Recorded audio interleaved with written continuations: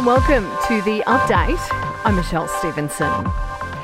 The PM is commending Qantas for supporting the Indigenous voice. The airline is offering free flights to Yes campaigners and will fly 3 planes with pro-voice branding. Anthony Albanese says it is a welcome step forward. The spirit of Australia says yes.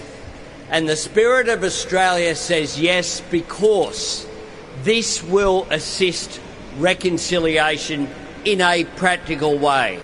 There's been a big development in the Melbourne mushroom case, with the woman accused of preparing the deadly lunch admitting that she lied to police. Erin Patterson insists she bought the mushrooms from an Asian grocery, but says she wasn't telling the truth when she told investigators that she'd dumped a now seized food dehydrator a long time ago.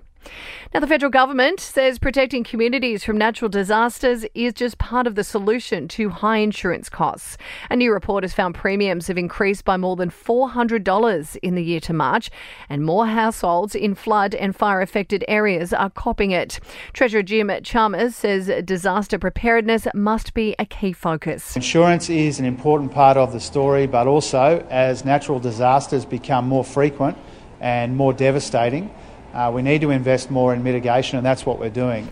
Mark Latham has been ousted as New South Wales One Nation leader. Federal leader Pauline Hanson has written to members saying that she has disbanded the state executive previously led by Mr Latham. He, however, has slammed the move and says he remains leader of the parliamentary team. And the tit for tat between social media billionaires Elon Musk and Mark Zuckerberg is heating up.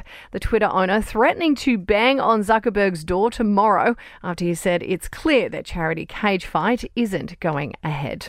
Sport and entertainment are next. To sport, and Eagles superstar Nick Naitanui has announced his retirement, bringing an end to a remarkable 213-game career.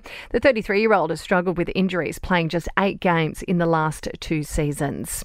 In your entertainment news now, Paris Hilton is copping it for hitting the beach in Maui, just 50 k's from the wildfire epicentre.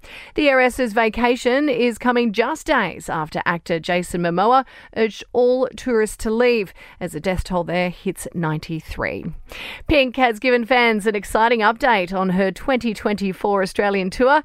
The singer taking to Insta to reveal she's adding extra shows and having Tones and I join her as a special guest. And Billie Eilish has confirmed that she and former Flame Jessie Rutherford are still on good terms. When asked about her ex, the singer replied, "Very, very good friends, my homie forever." That's the latest from the Nova Podcast News team. We'll have another episode of The Update for you tomorrow. I'm Michelle Stevenson.